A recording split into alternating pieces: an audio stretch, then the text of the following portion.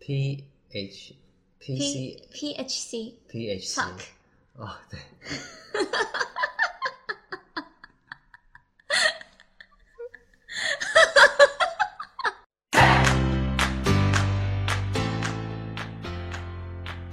欢迎大家回到 Hello 呀，你相信善良还有邪恶的存在吗？每个人都会有善良一面跟邪恶的一面吧。所以他们不是一个物体的感觉，可是他们是一个想法存在的一个观念。我觉得这个答案会分开变成有神论跟无神论。我们今天就用一个最简单的一个例子来讲。OK， 杀人或者是谋杀。谋杀是错误的吗？是邪恶的吗？是吧？你一定要有一个，你一定要很恨这个人，或者你一定要有一个计划，才叫谋杀吧？对，大部分人就回答说废话，杀人呢，当然是邪恶的啊，你智障吗？不然我问这种蠢问题啊？那我们再来问一个稍微比较困难一点的问题 ，OK， 就是你怎么样确定谋杀一个人是邪恶的？就像我刚刚讲的那个，你一定要有一个计划，对，你要恨他恨到说你在计划的这5分钟或是这1个小时内，你一定要很恨他吗？我很确定大部分的人都会觉得说谋杀是错误的，但是没有人知道为什么是错误的，然后也没有人可以100%确定说那是错误的，但是大家都觉得说，那应该都是错误的吧？谋杀是错误这东西，你没有办法提供一个证据。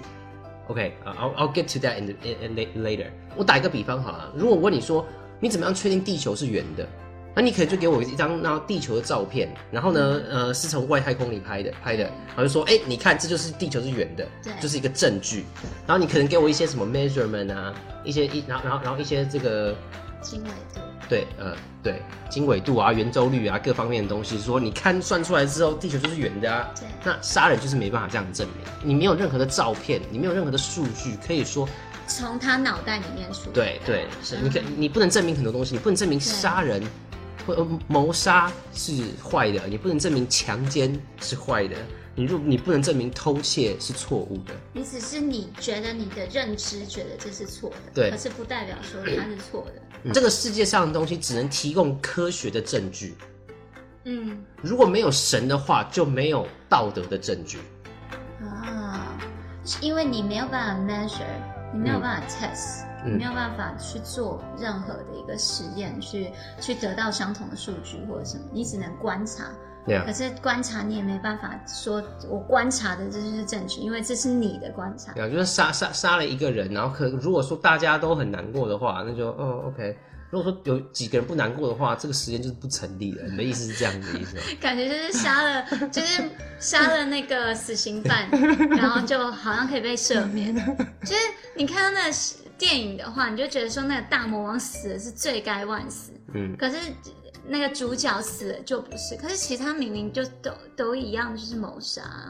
可是你的头脑但是你就会觉得说但是你就会觉得说那样子杀人的话是 OK 的嘛？对，你就是杀了大魔王是 OK 的，大家就很希望大魔王都死这样子。OK， 在世俗的社会里面，我们对于道德的观点只有意见或者是看法而已。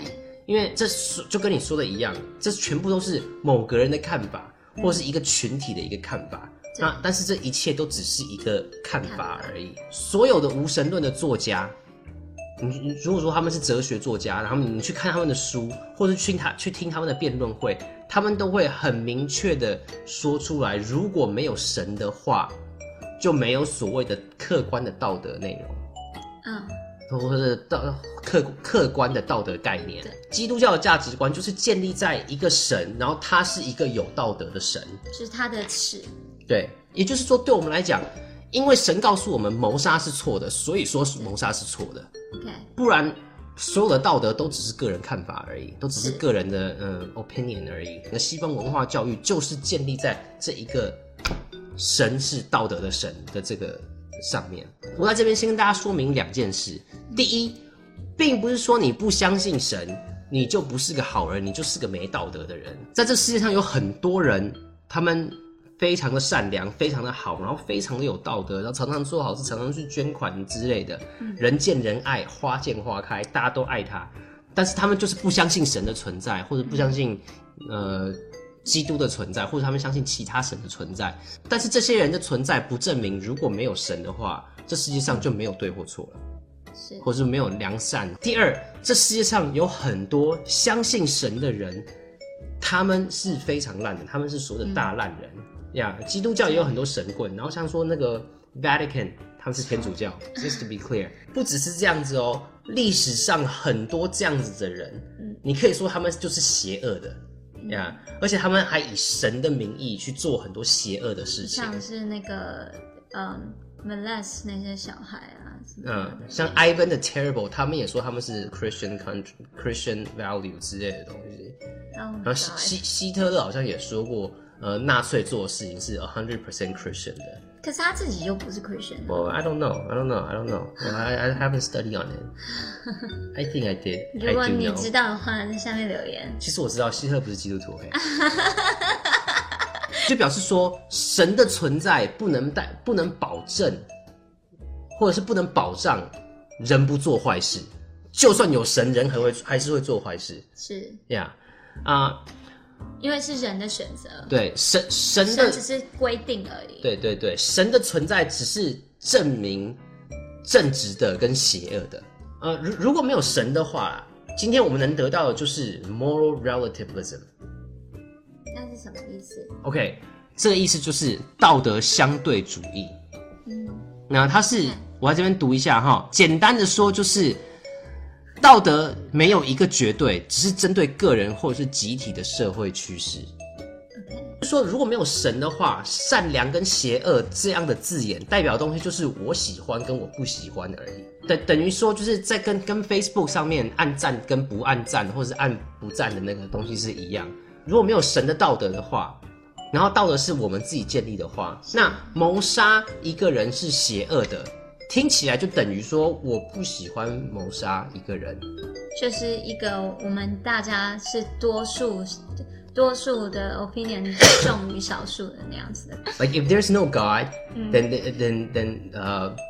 good and evil is just an opinion. It's like I like it and I don't like it. 因为是你自己的尺了，现在对，就是每一个人的尺都长得不一样，都有不同的东西。你可能读的东西比我多，我可能读的东西比你少。我觉得是这样子的，你觉得可能不一样，没错，或者是我的personal experience 的那种感觉，就像说好像我的小孩有被性侵害，就是碰过，所以只要出生了，干嘛这样子呢？就是你的话是有权柄的，不要，这我举例而已，神。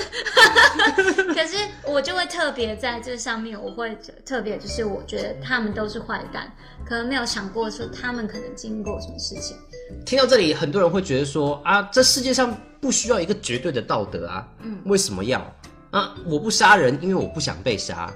己所不欲，勿施于人嘛，对不对？这是大家都知道的东西啊！你不想要被怎样，你就不要这样，不就好了？中国人都这样子讲嘛。可是你没有办法控制啊？你觉得不对，你就是会去觉得它不对。OK， 因为但这样的想法是非常天马行空的。Okay. 因为希特勒、斯大林跟毛泽东，他们也不想被杀。对。那为什么他们要杀人？但是他们不想被杀的这个理念，并没有阻止他们去杀这么多的人。OK， 加起来快要1亿多哎。对啊，就是他们觉得他们是正义的，在做这件事情上面，他并不觉得他杀的这些犹太人或者这些残疾的人是一个错误的事情。所以这几个政权不约而同的就是都拒绝了基督教，还有神的存在，他们都是所谓的无神论的东西。然后现在的女权主义也都不想要被杀，哪个女人想要被杀，对不对？但是他们每天都还是支持着残杀还在肚子里的婴儿，因为这代表他们性解放，女性解放，或者是女性自由，对，性平等。然后男生不需要去经过这个阶段，可是女生需要。对，所以说他们有资格去杀掉他肚子里的孩子。在这边显示光在2015年，在美国里面美国就有638169个婴儿因为这个样子无法出生。就是如果说大家都把小孩生出来的话，就只有2015年而已，就有63万的婴儿。就每一天有什么十几几千个小孩不见，Yeah，it's crazy。现在这个社会上面拒绝了基督教，或者拒绝神的价值，就是还有拒绝了所谓的绝对道德的一个价值，所以充满了道德混乱。在2015年3月 New York Times 纽约时报上面就有一个哲学家教授写道，如果你发现了我们的公立学校在教导我们的小孩子为了快乐杀人是可以的，你会很惊讶。他很惊讶。那但是当时他问的绝大多数的大学1年级生认为道德观念只是一个个人看法而已，就是现在道德观念只是一个 moral value， 只是一个 opinion 的东西已经出来。我会把这个教授写的那个东西放在那个 link 下面。不管你相不相信有神，不管你相信什么宗教，总结一个千真万确的事实，就是如果说没有一个神的标准来当我们的道德的源头起源的话，那道德就世界会乱掉。对，道德就只是一个个人或集体的看法而已。如果你想要生活在一个更美好的世界，一个有道德的世界，那么基督教的神的想法会令你感到畏惧。因为你要先接受他，你才可以接受他的整个想法，你才可以让他的想法变你的想法。好像就是你的想法已经不再重要了，可是因为有一个想法是大家都可以接受的那个感觉。我来 rap 啊，一个想法，我的想法。OK， 我们是 PHC。让我们有能力继续做这个影片啊，请你在 Patreon 上面支持我们。是啊，如果你喜欢今天的影片，请订阅我们的频道，然后呢，不要忘记按旁边的那个一个铃铛，因为这样子才会告知你们每次我们的更新。那我们希望我们是1个礼拜可以出2个影片，那希望大家也准时收看我们的影片。对 ，OK， 我们是 PHC， 我们下次见，拜拜。